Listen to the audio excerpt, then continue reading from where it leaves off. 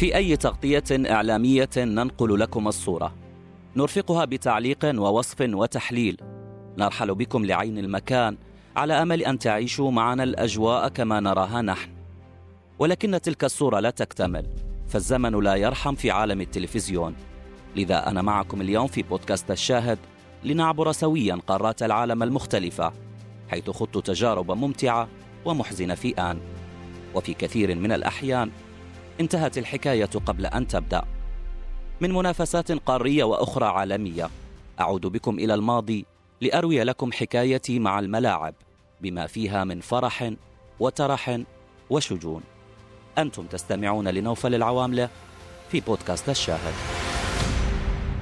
كالعادة لا أخشى المخاطر، بل أحب أن أغامر مهما كلفني الأمر.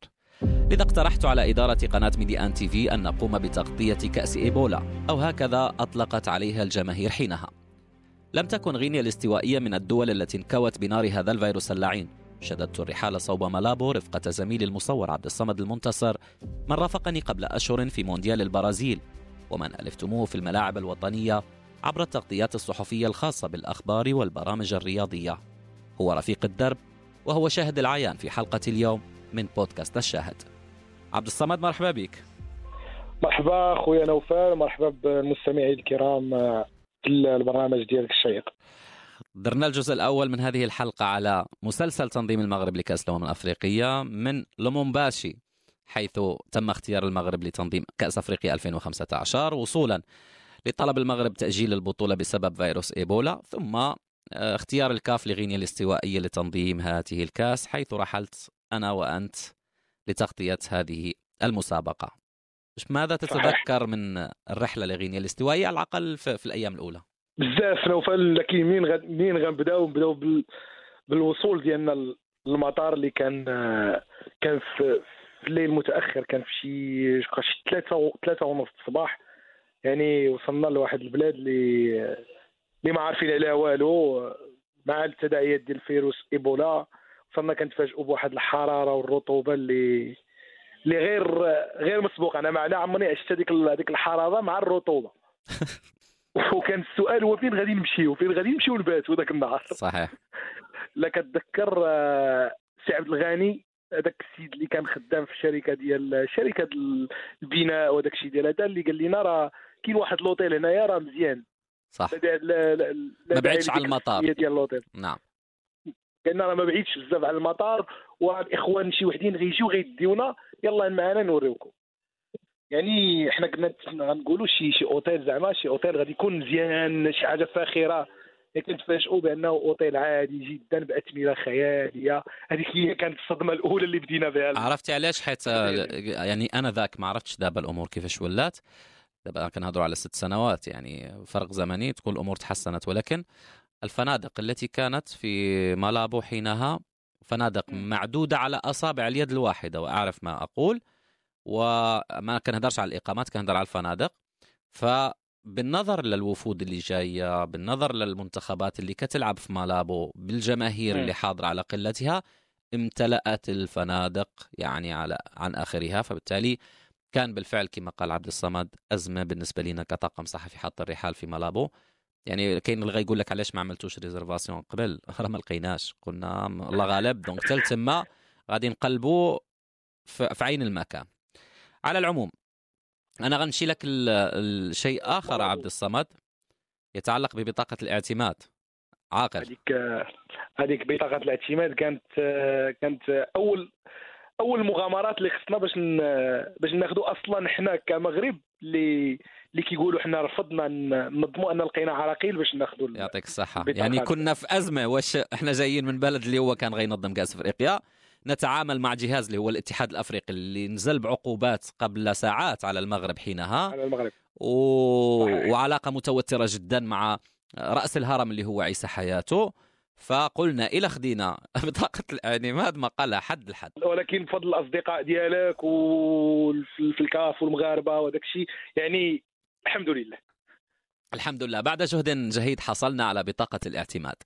لم تكن البطولة تحظى بتغطية إعلامية تليق بمستوى الحدث، فالنسخ التي سبقت شهدت أعدادا مضاعفة من نساء ورجال الإعلام الباحثين عن سحر القارة السمراء. بدأ مشوار التغطية الإعلامية من مالابو. أعددنا عددا من الروبورتاجات الخاصة بما هو تنظيمي، ثم وضعنا خطة محكمة تتمثل بالتركيز على سفراء الكرة المغاربية تونس والجزائر. عبد الصمد، مالابو باش نعلموا الناس، كتعقل لواحد الشارع طويل كيبدا من التيران وانت هابط للسونتر فيل ديال مالابو، شنو كان سميتو؟ يلا فكرني. غفلتيني فهادي. الله اخي، شارع الحسن الثاني. كاين، عندك الصح عندك الصح. ايوا شتي. لا ولا شوف نوفل، انت الجوله معاك، راه شحال خصك واحد الديسك دور ديال دو طيره باش يلاه الواحد يبقى شاد معاك. صراحه كان كابون كانت تغطيات كثيره، يعني صعيب الواحد يبقى شاد معاك انت كاع لي سوفونير. على العموم احنا حتى انا علاش يعني عاقل على هذا الاسم الشارع، لانه بدينا التغطيه نعرفوا الناس على فين احنا في غينيا الإستوائية، البلد الذي أخذ تنظيم الكأس الأفريقية من المملكة المغربية، أو الذي أسندت له الكاف. فلفت انتباهي أنه الشارع الرئيسي الموجود هناك هو سمي باسم شارع الحسن الثاني. ولا ننسى أنه من تحدث عنهم قبل قليل الأصدقاء اللي صادفناهم في الطائرة ويعملون هناك هم جزء من مئات العاملين في عدد من القطاعات والشركات المغربية الكبرى التي تساهم في بناء غينيا الإستوائية، البلد اللي بكل صراحة يتمتع بعلاقات مميزة جدا مع المملكة المغربية. نخرج من قوقعة ما هو رياضي لأؤكد لكم أن هذا البلد مع الوحدة الترابية للمملكة المغربية داعم أساسي لها، لديه علاقات اقتصادية جد متميزة، لديه علاقات أخرى يعني حتى تبتعد عن ما هو اقتصادي مع المملكة المغربية.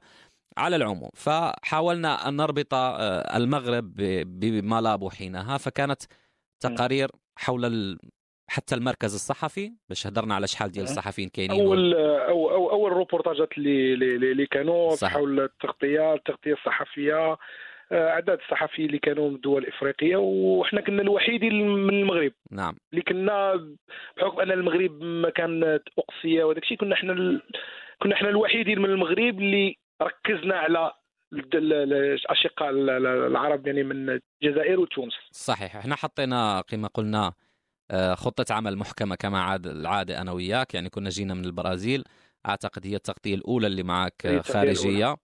قبل منا كان الأولى في إفريقيا. صحيح، كان فيصل أبروش هو اللي كيمشي معاي، ففيصل انتقل إلى القسم الأخبار حينها، وبدأت الرحلة مع عبد الصمد الذي لابد أن أستغل هذه الفرصة وأن أقول له شكرا على كل شيء قدمته. عبد الصمد فيه المصور، فيه المخرج، فيه الموظف أي الذي يقوم بعملية المونتاج، فيه العلاقات العامة، فيه التواصل، فيه أشياء كثيرة جدا. هذا بعيدا عن الإبداع، حين يكون عبد الصمد يعني خلف الكاميرا لديه ما شاء الله لمسة فنية رائعة جدا. فأنا استمتعت مع عبد الصمد في عدد كبير جدا من الرحلات، وكان صراحة جزء لا يتجزأ من نجاح أي تغطية قمت بها، وكان هو طرف في هذه التغطية، ولدي معه ذكريات أكيد في كل من مصر والغابون ومجموعة من الرحلة. كوت ديفوار هي يوم تأهل المنتخب المغربي إلى كأس العالم. ولكن هذا النجاح كامل وهذا الشيء راه كيرجع حتى لفضل لك السي نوفل. يعني اي مصور لما كانش مع صحفي متمكن غيمشي العمل ديالو هباء منثور. الحمد لله احنا ما نبداوش نتبادلوا التحايا. انا من هذا كنشكرك، لانك انا وفرتي لي واحد الجو ديال العمل اللي خليني نعطي اكثر واكثر. الحمد لله. لو لم يكن كونسبت البرنامج هو تبادل يعني الذكريات في السفريات الخاصة بالتغطيات الإعلامية، ما كناش ربما نطرقوا لهذا الشيء، ولكن الشيء بالشيء يذكر. أنا من كان أهدر على رحلة الغينيا الإستوائية لابد أن أتحدث عن المصور اللي هو جزء لا يتجزأ من هذه التغطية. فبما أنه نتحدث عنه كطرف في هذه الحلقة كان لابد أن أقدم له عبارات الثناء والتقدير. عبد الصمد، شكرا ويخويا. أول خرجة من مالابو مشينا قلنا غنتابعوا المنتخبات المغاربية، فلنرحل لنتابع الجزائر التي كانت في مونغوميان، وبدأنا رحلة البحث عن الفردوس المفقود، الفندق في تلك القرية وليست المدينة. لا، قبل ما نوصلوا للفندق، أننا فاش وصلنا للمدينة باش كنتفاجئوا بأننا ما لقينا راسنا وحيدين في المطار. واحد ما كاين حتى شي واحد، لا حافلات لا طاكسيات لا والو. واش تذكرتي هذه؟ بيان سور. وديك الساعه ولينا بالماتريال، ولينا كنطلبوا هذا وكنطلبوا هذا، وناس وحدين يعني عمال شركه مغربيه هما اللي كان لهم فضل اننا وصلنا للمركز المدينه. صحيح. وهناك بدات رحله البحث عن الفندق. البحث عن الفندق، وماشي فندق، راه بحال باش نعرفوا الناس. كنا بحي قسطيري. الناس هادو كانوا استغلوا الفرصه. يعني مثلا واحد عنده عماره فيها 3 طوابق، رد واحد ليطاج ردوا غرف فندقيه، ما عنده لا بلاكه ديال فندق، لا محاسبه، يعني لا كونطابل تما، لا ريسبشن، لا حتى حاجه.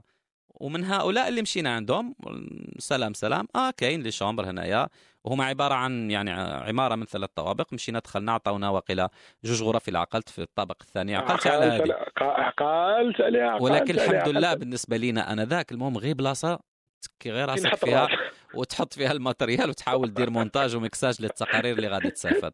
فبدات الرحله، وحتى المدينه وملعبها عانى منه المنتخب الجزائري. نعم صحيح. انا الرحله ديال مانغوميا كانت رحله كلها مفاجآت، بدايه من المطار، مرورا بالاقامه، وحتى الاكل لم نسلم منه. تذكر الوجبه ديال الله خير. اول وجبه لينا كنت تفكر السمكه كنت تفكر لا سوب، وكنت تفكر الصديق الموريتاني اللي مشينا عنده واعتقنا بلسان الخبز. صحيح. باش نوضح الناس باننا خدينا سمكه كتعوم في الماء. كنت تفكر هذه الوجبه. بالمناسبه انا احتفظ بهذه الصور، عرفت، راح بارطاجيتها، درتيها في الفيسبوك، هذيك صوره السمكه الشهيره. صحيح. انا كنحتفظ بهم، يعني كان بالامكان ان تبارطاجيهم باش يشوفوا كاع المستمعين يشوفوا المعاناة الإفريقية في الكؤوس الإفريقية. إن شاء الله. المنتخب التونسي بدأ المشوار بتعادل إيجابي مع الرأس الأخضر في مدكة الجزائر شباك جنوب أفريقيا ب3.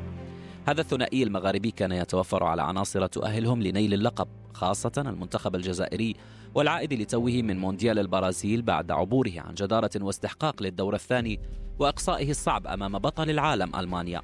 الجزائر حينها ضمت عناصر متميزة كرياض محرز، إبراهيمي، بوغرة، والقائمة تطول. العناصر الجزائرية أكملت مهمة الدور الأول بنجاح رغم الظروف الصعبة التي مر منها الخضر في مدينة مونغوميان. فملعب هذه القرية لا يصلح لمباراة في دور الهواة، فما بالك بلقاء رسمي في كأس الأمم الأفريقية. الإرادة والحمد لله كانت ظاهرة على اللاعبين، الفنيات موجودة من ذاك الوقت، الحمد لله. إن شاء الله الانطلاقة تاع المنتخب. Non, le départ c'était contre l'Afrique du Sud, après on a enchaîné, c'est vrai qu'on a perdu contre le Ghana. Voilà, on a su réagir, ça s'est bien passé aujourd'hui, on a prouvé notre caractère et voilà. Et alhamdoulilah, on est content. Donc احنا ما طحناش في كيما يقول لك، ما طحناش في الاخطاء تاع المقابله اللي فاتت. الحمد لله درنا بون ماتش اليوم اللي هو ميريت لا كاليفيكاسيون هذه، ونشكر كامل اللي داروا مجهودات اليوم. مش متخوفين من الخصم في المباراه الجايه؟ مجموعه ناريه الرابعه فيها خوفين الحمد لله كي خرجنا من المجموعه اللي كنا فيها، هذاك هو البليز امبورطون. زعما جابنا ربي هما خايفين منا مش احنا. اولا الحمد لله هذا فضل من ربي. الفريق كان في المستوى في هذا المباراة، كانت مباراة فاصلة. احنا قلنا هذا نهائي قبل الأوان، لأنه بدون الفوز كان لا يمكن أن نترشح للربع نهائي، لكن الحمد لله. وإن شاء الله المزيد في المباريات المقبلة. الآن عندنا وقت أنه نحضر بهدوء وبحكمة، وخاصة الظروف اللي احنا فيها في مالابو غير الظروف اللي كنا نعيشها في المدينة الأخرى، وخاصة أيضا الأرضية هنا غير الأرضية اللي موجودة في مونغومو. الدليل على هذا أنه أغلقت الملاعب الاثنين إيبيبيين ومونغومو. يلا كنت غندير لك مسابقة عبد الصمد، نقول لك ما هي المدينة الرابحة التي احتضنت مباريات كأس الأمم الأفريقية؟ هي اللي قالها الحاج رورا الآن عقلتي عليها؟ بيان سور ما مشيناش ليها هذيك إيبيبيين. لا هذيك هي اللي ما مشيناش ليها، لحقاش كانت الظروف شويه صعيبه باش نتبعوا كاع المدن. لقينا عراقيل، الربط الجوي ما كانش، يعني هذه ديال مانغومو راه درنا فيها واحد ليفور كبير باش وصلنا لتمايا. صحيح. وعقلتي على المنتخب الجزائري مبارياته تما كانت مباريات ممتعه صراحه. ديال انا عقل ديال مانغومو اللي كان اللي تبعنا على الاعصاب كاننا جزائريين. صحيح. وفاش كنا جالسين مع الاصدقاء الصحفيين الجزائريين وكانوا متوترين بزاف انه كان خصهم يربحوا، حنا كنا معاهم بالقلب والقالب، زعما كنا بحال المنتخب كيمثل المغرب. صحيح. وكنا نمني النفس انه الجزائر صراحه تمشي بعيد بناء على ادائها، لانه كنا انا وعبد الصمد معهم في مونديال البرازيل، وايضا التشكيله اللي كانت حاضره في لقاءات كاس الامم الافريقيه 2015. بطبيعه الحال احنا كان هذاك هو الهدف ديالنا، نقربوا الجمهور المغربي والجمهور العربي من المنتخبات العربيه، وسورتو ان الجزائر الانجاز اللي دارت في كاس العالم ديال البرازيل 2014 انه خلانا نتبعوها اكثر من تونس.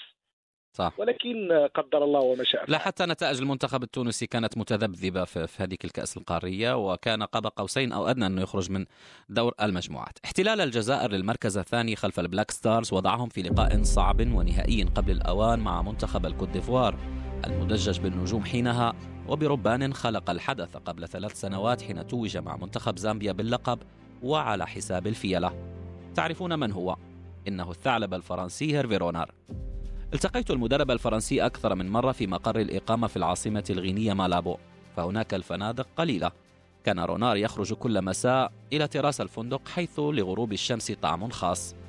بعد تردد طال ذهبت إليه، تبادلنا التحية، ثم عرفته بنفسي، صحفي من المغرب. وقع كلمة المغرب بدا واضحا. ابتسم الرجل، أخبرته عن صديق مشترك يعرفه. صديقي يقيم في باريس وعمل مع رونار لمدة طويلة في أفريقيا. قلت له هل ستأتي يوما لتدريب المنتخب المغربي؟ أجاب ربما، كل شيء ممكن. أخبرته في نهاية هذا الحوار القصير بأن الفوز على الجزائر يعني الظفر باللقب، وما ينطبق على الفيلة ينطبق على رفاق رياض محرز. انتهى اللقاء وتجدد بعد أن عاد رونار للفندق ببطاقة العبور لمربع الكبار. ويلفريد بوني نجم من نجوم الدوري الإنجليزي تعملق وتألق في ملعب مالابو الجديد، وبرأسيته الذهبية سجل ثنائية، فيما أكمل المخضرم جيرفينيو الثلاثية الإيفوارية. جيل ذهبي جزائري ودع المنافسات، وأنا أشعر بالحزن لسببين: الأول إقصاء الجزائر، والثاني رحيل هذا المنتخب المغاربي الذي كان يشكل مادة دسمة في تغطيتنا الإعلامية لهذه البطولة. عبد الصمد. نعم أخوي نوفل. خروج حزين كان للمنتخب الجزائري صراحة، وكرات مباغتة، كرات ثابتة لكنت كتفكر، ركنية على ما أعتقد أو ركنيتين، ويلفريد بوني بضربة رأسية يتمكن من التسجيل هدفين هدفين من كرات ثابتة. وهدف جيرفينيو رجع في الدقائق الأخيرة، فكان يعني لا يسمن ولا يغني من جوع، ولكن يعني العرضيات والكرات الثابتة ورأسية هذا اللاعب الذي كان يتألق على ما أعتقد حينها مع تشيلسي الإنجليزي، فقضت على الأحلام الجزائرية رغم أن الجزائر كانت مرشحة للظفر باللقب. بطبيعة الحال أنها كانت مرشحة فوق العادة نظرا للإنجاز اللي حققته في كأس العالم، لكن بالنسبة لنا احنا كانت خيبة أمل، لحقاش احنا جايين على قبل الجزائر والمادة الدسمة ديالنا كانت هي الجزائر. دونك حتى بالنسبة لنا احنا كان واخا بقينا حتى الفينال أنه كأس إفريقيا كانت سنة عندنا احنا، يعني ولا عندنا ملل. لا كانت تونس يعني وكانت الجزائر، وكان عندنا الجمهور ديال تونس حاضر، الجمهور ديال الجزائر حاضر، صحفيين من هنا وهناك، فعلى الأقل يعني كنت كتحاول أنك يعني الجمهور المغاربي غيستمتع إذا كانت تقارير عن خاصة نجوم الكرة الجزائرية آنذاك كان عندهم شعبية كبيرة بعد ما تألقوا أمام ألمانيا في مونديال البرازيل. وأتذكر المشجع التونسي الفيل صحيح. أنه كان يبدع. راه عندنا الصونور ديالو، من نهضروا على تونس غادي نسمعك اياه. واش تفكرتي عبد الصمد الرحلات ما بين باطا ومالابو، رحلة ذهاب والإياب؟ نوفل دابا تخلعت، جبت لك صداع. دابا تخلعت. شحال كان في عمره آدم ولدك؟ شحال كان في عمره حينها في 2015؟ 3 سنوات. 3 سنوات. عقلتي واحد الرحلة شنو وقع لنا فيها؟ رحلة اللي كان فيها شي 8 الركاب، كنا حنا شي 8 الركاب، كان طائرة صغيرة. أنا باقي كنتذكر كنا في مقدمة الطائرة قدام المضيفة من جنوب أفريقيا، قدام مضيفة من جنوب أفريقيا، وكنا كنهضروا على شي فيلم ديال الرعب. فيلم كنت فرجت فيه أحد القنوات الليلة التي سبقت سفرنا، وكنت كنعاود لك عليه. صحيح. فاذا بنا كنتفاجئوا بان الطائره كدير واحد لو شوت ليبر اللي انا تسمرت فيه. نوفل انا كنت كنشوف فيك انك ما قدرتش توقف من الهضره. انك انا ما قدرتش نزيد نهضر انايا صافي. ولكن شفتيني ديك الساعه لا مبالاه، انا ما مسواقش. لا انت ما عرفناش واش لا مبالاه ولا خلعه. لا لا لا لا بالعكس. في الاول انا حسيت انه شي حاجه انورمال، ولكن حتى انه كانت واحد المراه من ورانا معها بيبي طار ليها السقف ديال الطياره وطاح. بدا كيبكي. لو تيست قدامنا تجمدات، وجهها اصفر، ما قدراش تهدر. دونك هي والطابله ديال المشروبات اللي كان كلشي طاح. صح، يعني كان بحال الجاذبيه مشات، بحال ما عرفت شنو كيفاش نوصف ذاك الحدث. ولكن انا شفت عبد الصمد يعني الله يستر، الرجل صافي مشى. واحد الخلعه اللي باينه وذاك انا تسمرت في الكرسي، صافي باش نحيد ذاك الستريس وذاك الخوف. بقيت كمال مع عبد الصمد كنعاود له الفيلم. هو قال لي ما تعاودناش. ولدي باقي صغير، انا شنو جابني هنايا؟ فسولت له، قلت له زعما المضيفه، قلت له شنو واقع، علاش؟ قالت لي نو يعني بما معناه هذا الشيء كيوقع. قلت له لا ماشي عادي. قلت له يعني السما صافيه على ما اعتقد، ماشي اجواء شتويه، ماشي كذا. دونك هذا خطا على ما اعتقد من السيد الطيار. ما علينا. انا بحياتي قلت لك انا عشت الرحلات الجويه، وعشنا انا وياك الرحلات في البرازيل. بين قوسين الساده المستمعين، عبد الصمد راه طلع في طائره تحمل قداسه البابا الذي كان في زياره للمملكه المغربيه، وتحدث ما عرفت شنو اعطاك هديه. ميداليه الفاتيكان. ايوا اخويا بصحتك. شكرا على الاشاره. كاع ما عيطتي لي نطلع معك في هذه الرحله، ديني غير غينيا واش صارت وكاس افريقيا. واخا سيدي تفضل كمل. كنت كنقول لك بان سميتو على الرحلات اللي عشنا في البرازيل، انها كانت رحلات صعيبه، وبنظر الاجواء المطيره والبرق والرعد اللي كيكون في البرازيل. ولكن هذا الحادث اللي وقع لنا في ما بين مالابو وباتا كان الأسوأ في حياتي. صحيح. يعني حتى نظرا لحنا كنا كنديروا مالابو باتا وما عندنا حتى شي وسيله نقل.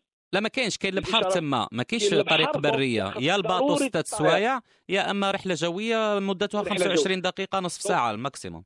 دونك كنت كنتمنى بانه تكون شي وسيله اخرى انا اللي نبقاو نتنقلوا بها من باطا لمالابو وما تكونش طائره. ويا وكنا مجبرين على عقلتي على رونار والكوت ديفوار لما كانوا معنا في الاوتيل.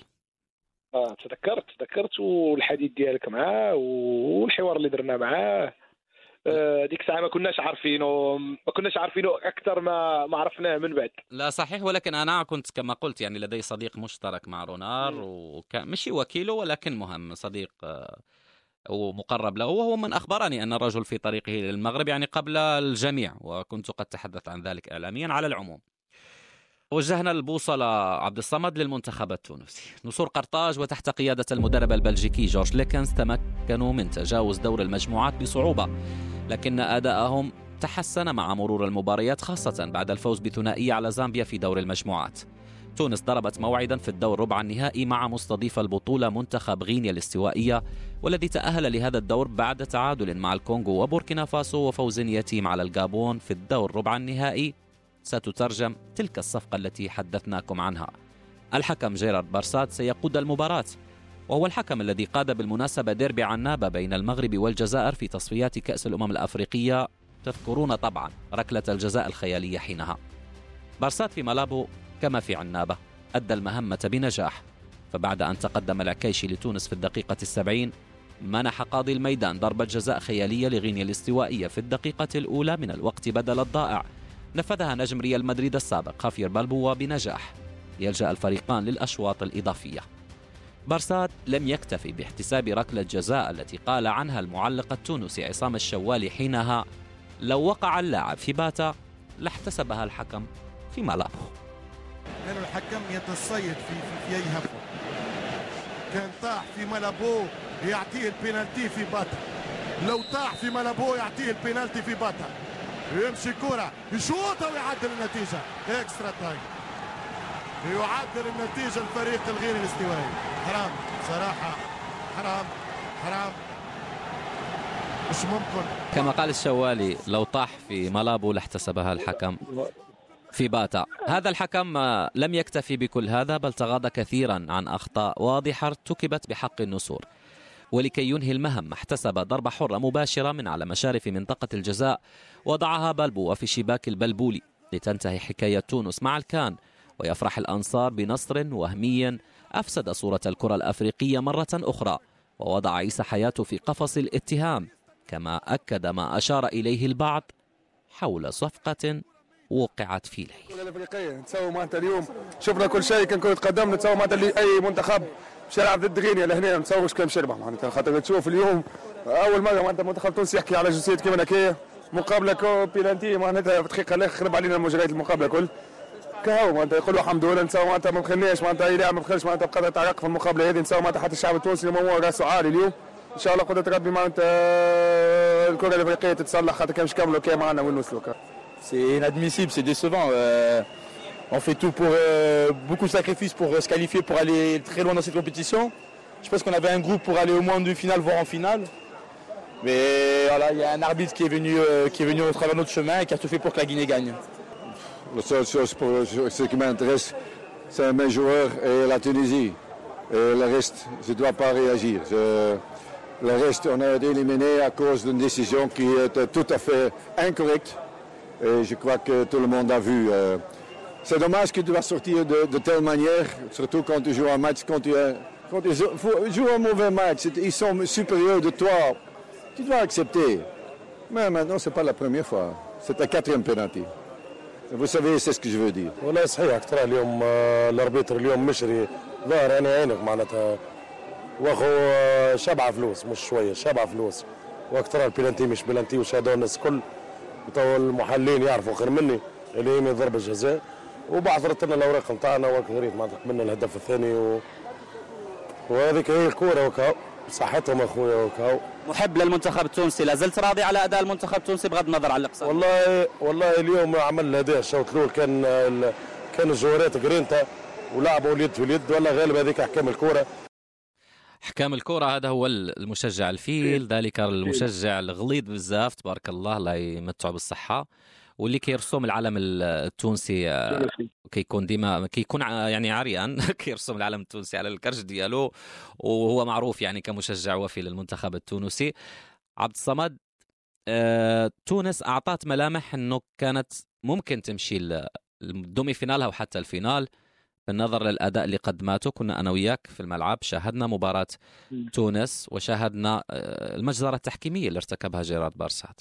في البدايه كنا كنشكوا في الاداء ديال المنتخب التونسي سورتو في الدور الاول، لكن مع تقدم في الادوار تحسن الاداء ديال المنتخب التونسي، ومع الاقصاء ديال المنتخب الجزائري كنا كنمنيو الناس ان تونس تمشي بعيد في الكاس الافريقيه، لكن جيرار بارسات قام بالدور ديالو كما كان مخطط له. مجزره تحكيميه، ضربات جزاء خياليه كما الشوالي انها ولا طاح في مالابو غيتحسب بالبطا، ضربات اخطاء اللي ما كايناش، تغاضى هرس الكره المبنيه اللي كانت كتبني تونس، كان كيهرسهم اليوم وخلعهم بالبطاقات الصفراء. عقلتي شحال من واحد خدا الانذار؟ انذارات بزاف، يعني هذاك الشيء كان كنقولوا تليفوني، يعني ان هذه تعطى. وانا وياك عبد الصمد تبعنا غينيا الاستوائية منظمات كاس افريقيا، وانها ما كانتش موجوده في الاصل. نعم عبد الصمد، بغيت نقول لك احنا تابعنا غينيا الاستوائيه، عقلتي شحال من حصه تدريبيه حضرناها لمنتخب غينيا، تبعناها كلاعبين وكجهاز فني، وتابعنا ايضا الجماهير الغينيه وامنياتها الى غير ذلك. منتخب لم يقدم الشيء الكثير وحقق انتصار وحيد باش تأهل الدور ربع النهائي، كان على حساب منتخب الغابون المنهار هو الآخر وبركلتي جزاء. يعني ركلتي جزاء يعني كما قال جورج ليكنز، ليست ركلة الجزاء الأولى، بل المنتخب يعني احتسبت له 4 ركلات جزاء، وأساء بالفعل ذلك لصورة الكرة الأفريقية. وهذاك الرجل كتبت عليه مقال في mediantv.com، تتذكر على جورج ليكنز، بنينا معه علاقة طيبة صراحة مع هذا المدرب. طيب طيب، هو من شخص طيب، وكان عنده صدر رحب يعني. كان لوسائل الإعلام صح، لوسائل الإعلام درنا مع حوارات سيرتو في الحصص التدريبيه، انه كي يعني ماشي من المدربين اللي كيجي كيعطيك جوج كلمات في كان يسمح لنا للاعبين قبل المباراه يعطينا اياهم، يعني كنا نمشيو 3 المنابر اللي عقلت ياك انا وياك الزملاء ياسين معراش اللي كان معنا موجود ايضا، الرياضيه ديال القناه القطريه. نعم، وكان التلفزيون التونسي، احد القنوات التونسيه على ما اعتقد، فكنا زملاء يعني معدودين على اصابع اليد. وقبل كانوا زملاء الجزائريين. اكيد نتحدث في تغطيه حتى التغطيه الاعلاميه كنا قلال كل ما كانت كثيره كل ما كانت صعب علينا حنا الخدمه، وكل ما كنا قلال كل ما كتكون الخدمه عندنا احسن واسهل. اذا غينيا الإستوائية عبرت للدور نصف النهائي، وها هي على موعد مع منتخب البلاك ستارز، والذي تجاوز غينيا بثلاثيه ويبحث عن النهائي الحلم معتمدا على ترسانه من النجوم، من ابرزهم الثنائي جوردان واندري ايو واساموجيان. غانا دكت شباك اهل الدار بثلاثيه وعبرت بامان لنهائي الكان، ولكن الجماهير الغينيه كانت كمن استيقظ من كابوس مزعج، فبدأ الشغب يجتاح المدرجات. عزل الأمن الجماهير الغانية ثم أخرجهم خارج الملعب، فيما تكفلت طائرات زودت بالماء والرياح برش الجماهير الغينية بحثا عن تهدئة الأوضاع. عبد الصمد عاقل على هالمشهد؟ عاقل على هذا المشهد، مشهد داخل الملعب ومشهد خارج الملعب. نبقاو في اللي داخل الملعب، واللي خارج الملعب راه عندنا ليه واحد. تفضل. داخل الملعب انك كتفاجأ احنا في منصه الصحافه، يعني هذاك هو الوجه الحقيقي ديال المنتخب ديال غينيا. ثلاثيه مدويه كانت لغانا، ثلاثيه مدويه. اداء ديال البلاك ستارز كان جيد جدا، يعني مباراه معقوله، لكن الجماهير كان عندها دور اخر. بدا الشغب، ولتطويق هذا الشغب كان شغب اخر من عند السلطات، انك باش تدخل طيارات مروحيه وسط الملعب، والملعب كله كابل فيه، يعني كنا في اي لحظه كنتسناو راسنا غينهار الملعب. ومن الصدف انني انا بغيت نوثق هذوك اللحظات، لكن كنت تمنع من طرف لا صورتي فيديو بالتليفون ديالك، ومن بعد قلت لك هز الكاميرا حاول. قلت لك من باب التطفل، يعني ما عندها علاقه بالحقوق، ولا قلنا احنا غادي نغامروا شويه وتحاول تصور غير المدرجات بدون ان يكون الملعب داخل في المساله. ولكن جات المسؤوله عن الشركه الراعيه ككل لانتاج وتسويق وايضا بث مباريات كاس افريقيا، وحرمتنا من عندنا وقالت لنا راه غتخرجوا، ما عمركم كاع غتشاركوا في كاس افريقيا في تغطيه العالم. تاخذ لنا الاعتماد. واش درت انا ديك الساعه؟ ذكرني. قلت لا ما غتاخديهمش وغادي نبقاو في كاس افريقيا بغض النظر عن اي حاجه. ما عندنا تصوير، ما عندنا لقطات، ما عندنا حتى حاجه، دونك ما عندك والو باش غادي تعاقبيني ولا شي حاجه. ولكن واخا هكاك بقات واقفه، وهنا حضرتنا بقات حاضيانه تخرجنا صحيح. وحنا باش نوجدوا الماده الاعلاميه، انا كنا نخرجوا خارج الملعب باش ناخذوا صور. انا اللي كنتفاجئ بان الجماهير كتهاجمني. انت خرجتي وهما بحال زعما حنا، واحد المسؤولين قرا لي الباج ديالي وقال لي نتوما ما بغيتوش تنظموا كاس افريقيا، جيتوا نتوما ديروا لينا الصداع في البلاد ديالنا. يعني خلعني بغاو ديك الساعه الاجواء كانت، خرجت عند عبد الصمد ودخلناه لمنصه الصحافه من جديد. الاجواء كانت متوتره يعني مشحونه جدا. يعني بعد نهايه اللقاء كما قال عبد الصمد خرجنا لتصوير الاجواء خارج الملعب، وجدنا الجماهير في حاله هستيريه، الطائرات تحلق في سماء الملعب وعلى ارتفاع منخفض، فيما المئات من رجال الامن يبحثون عن تامين المكان. وثقت باعصاب هادئه للحدث الذي يعتبر استثنائيا في عالم كره القدم، فنحن كنا كمن في حالة حرب.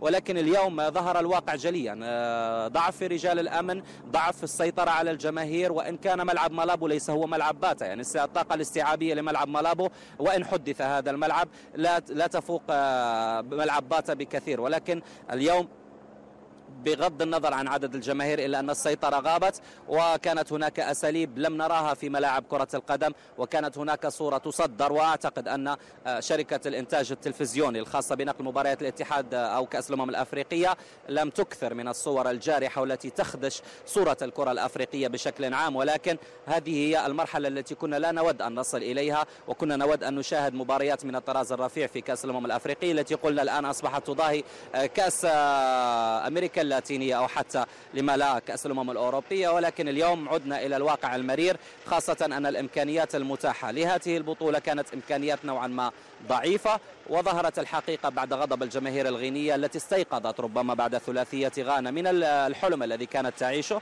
وبالتالي كان هناك غضب كبير جدا، حتى الجماهير غادرت بالقوة وبالعنف حتى خارج أرضية الميدان، ربما لإتاحة الفرصة للفريقين لمغادرة. ونحن نشاهد وإياك جلال يعني لازالت الحوامات طائرات الهليكوبتر تحلق فوق سماء الملعب. صورة غريبة جدا عن كأس الأمم الأفريقية، صورة غريبة جدا ربما عن عالم كرة القدم، ولكن نشاهدها اليوم لأن هذا البلد يريد توفير الحماية لضيوفه. واليوم شاهدنا رجال الأمن يبذلون قصارى جهدهم للحفاظ على سلامة الطاقم التحكيم الخاص باللقاء، سلامة لاعبي المنتخب الغاني، سلامة الجماهير الغانية، ولكن هذه هي طاقتهم، لا يتمكنون من تقديم ما هو أفضل من ذلك لأن القدرات المتاحة إليهم هي عبارة عن قدرات متواضعة. عبد الصمد، عقلتي على هذا الربط المباشر اللي كان مع القناة؟ كنا اون ديريكت مع جلال في البرنامج اللي كان ساعة على يوميات الكان. نعم.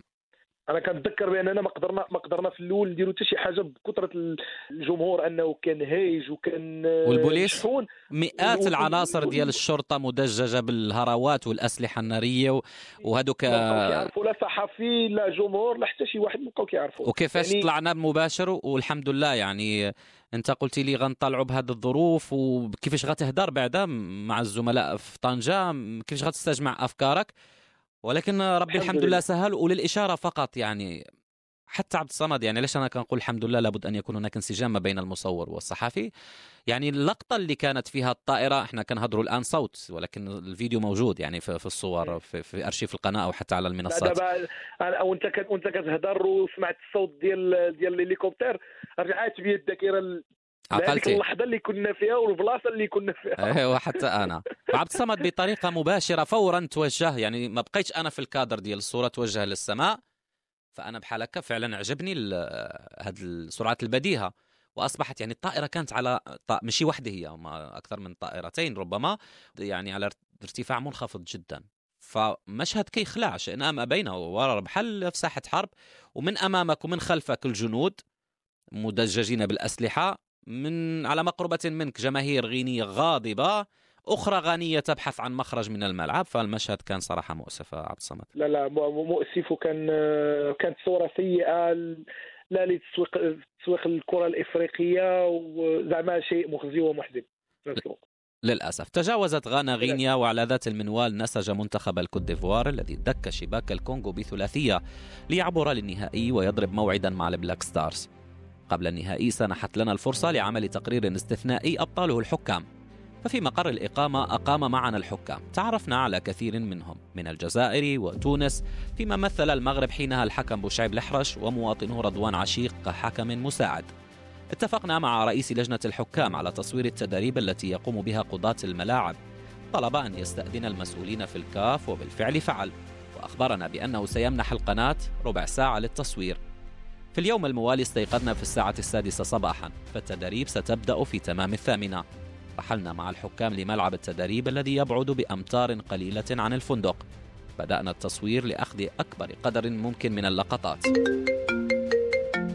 وقبل أن تمر ربع ساعة هاتف أحد المسؤولين يرن، حيث جاءت الأوامر بمغادرتنا فورا للملعب. ربما كما يقال نادم معهم الحال. استجبنا لرغبة هذا المسؤول، ولكنني وعلى عجل قمت بتسجيل هذه الخاتمة، فتقريري بلا مقابلات مع الحكام ولا بد له أن يتوفر على الأقل على خاتمة، وفي الخلفية قضاة الملاعب يمارسون التدريب على غرار اللاعبين. ألفنا أن نشاهد حصص تدريبية للأندية والمنتخبات، ولكن للحكام فهذا شيء مستغرب. ولكن وبما أن قضاة الملاعب جزء من اللعبة فهم يخضعون لأبجدياتها، ومن هم وراء نخبة أفريقيا. ولكن يبقى السؤال، من سيتم اختياره لقيادة المباريات المتبقية من كأس الأمم الأفريقية. نوفل العوامل، عبد الصمد منتصر، ميديا ان تي في، باتا. عبد الصمد عاقل عليها وكنوجه التحيه من السي بوشعيب الحرش ورضوان عاشق. بالمناسبه رضوان عاشق هو اللي كان السبب باش جينا لوطيل الفندق معاهم. صحيح تحيه لهم بجوج. تحيه لهم بجوج وحتى الحكم جهاد ريشه ديال مصر. لا الجزائري. لا جريشة المصري، الحكم الجزائري ما بقيتش عاقل على سميتو. هما جوج بنينا معهم علاقه. صحيح بجوجهم يعني صراحه محترمين صحيح في الفندق وداك الشيء، يعني بنينا معهم علاقه. وانا كنتذكر 7 الصباح اننا بدينا لي زيماج من الفندق، من خروجهم ديال الاقامه ديالهم والخروج ديالهم حتى الملعب ديال التدريب. ما عرفناش كيفاش جات الاوامر. لا جات الاوامر لانه كان ناض صداع على جيرارد برصاد الحكم اللي قاد مباراه تونس، في ديك الساعه كان تخوف. وما تنساش انه جايين احنا من المغرب، وبالنسبه اللهم صل على سيدنا محمد، يعني حتى هذاك الروبورتاج يعني نوعا ما كان اونيك. انا وقيل نتحدى شي قناه انها تمكنت في يوم من الايام في كاس اوروبا او كاس العالم او كاس آسيا أو كأس أفريقيا أنها وصلت لملعب تدريب الحكام وصورت الحكام كيترينيو بالدارجة.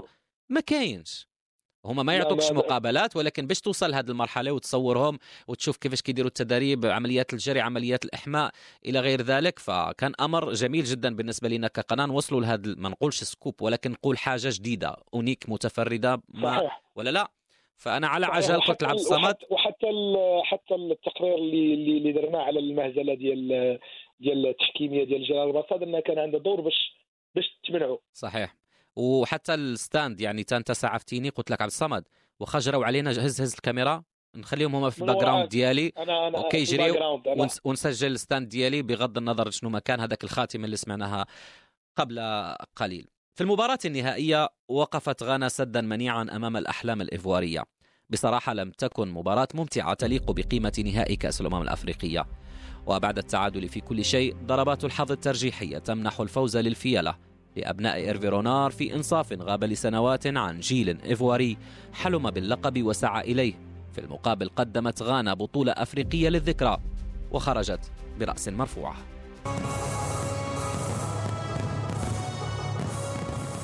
وصلت النسخة 30 إلى المرحلة النهائية وأسدل الستار عليها بتتويج المنتخب الإيفواري. هذا هو العنوان الأبرز لكأس غينيا الإستوائية 2015. اليوم عاد سيناريو 92 وأمام نفس المنتخب الغاني، غانا التي كانت تطمح بدورها للحصول على اللقب، وإن كانت قد مرت كما الكوت ديفوار في دور المجموعات بمراحل أكثر من صعبة. ونتذكر جميعا هدف أسامو أجيان في الدقائق الأخيرة أمام المنتخب الجزائري، وربما هو من منح المنتخب الغاني بطاقة التأهل لربع النهائي وأيضا نفس جديد من أجل الوصول للمباراة النهائية. ربما غانا كانت يوم أمس في النهائي الحلم أفضل من الكوت ديفوار، ولكن ابتسمت ركلات الحظ لباري الذي كان ربما رجل المباراة، ابتسمت لهيرفيرونار الذي تمكن صراحة من بناء مجموعة متماسكة. هيرفيرونار الذي سيحط الرحال في المملكة المغربية فيما بعد. عبد الصمد وخا ما تصورناش الشغب بالكاميرا، ولكن بما أنه الكاس سالات واللي ليها صورنا حفل الختام. باقي عقل راه الموسيقى اللي دازت قبيله هي من حفل الختام. قلنا صافي كنت كنسمع لي في دارتي في الحقوق هي اللي كتباع حقوق 90 دقيقة، ولكن اللي كوليس راه نصورهم واخا عندنا اكسس نيوز. ضروري دائما في الكؤوس الافريقيه كان الحفل الختام كنحاولوا كيفاش ناخذوه لا في ديال الغابون ولا في مصر، يعني 90 دقيقة احترمنا الجميع الحقوق البث على مدار الشهر كامل. حفل الاختتام كنا ضروري خصنا ناخذوا هذوك الصور. نعم. عبد الصمد باقي عندك شي ذكرى، باقي عندك شي حد بغيتي توجه له تحية؟ واللي غنوجه ليه التحية هو الأخ نوفل، أنا كنشكرك من هذا المنبر يعني. وانا توقعت غتشكر بيدرو صاحبي، حشومه عليك. عبد الصمد بيدرو وميكي تا هو مسكين صحيح، وميكي بجوج، يعني الإشارة بأنه هاد بيدرو وميكي هما السائقين اللي كانوا مرافقيننا على طول الرحلة ديالنا في غينيا الاستوائية بمدينة باطا ومالابو. نعم. كنشكرهم من هذا المنبر واخا ما يكونوش يسمعوا لينا. مسامح البيدرو، مسامح ليه. مسامح ولا داك الشيء. عبد الصمد كان على طول على خلاف مع بيدرو شاب جميل جدا، يعني يبحث عن لقمة العيش كما يقال، وكان ما شاء الله يعني منضبط في مواعيده، كي تحملنا إلى تعطلنا ساعة متأخرة من الليل. لا كنا دائما صحيح. دائما متأخرين بالليل. ايوا الخدمة خويا، وكان متاح صراحة، ويقترح عليك يقول لك لا هنا تقدر تلقى شي بلاصة تاكل فيها، هنا أفضل إلى غير ذلك. فتحيي لي من هذا المنبر. شكرا لك عبد الصمد، شكرا لك بزاف.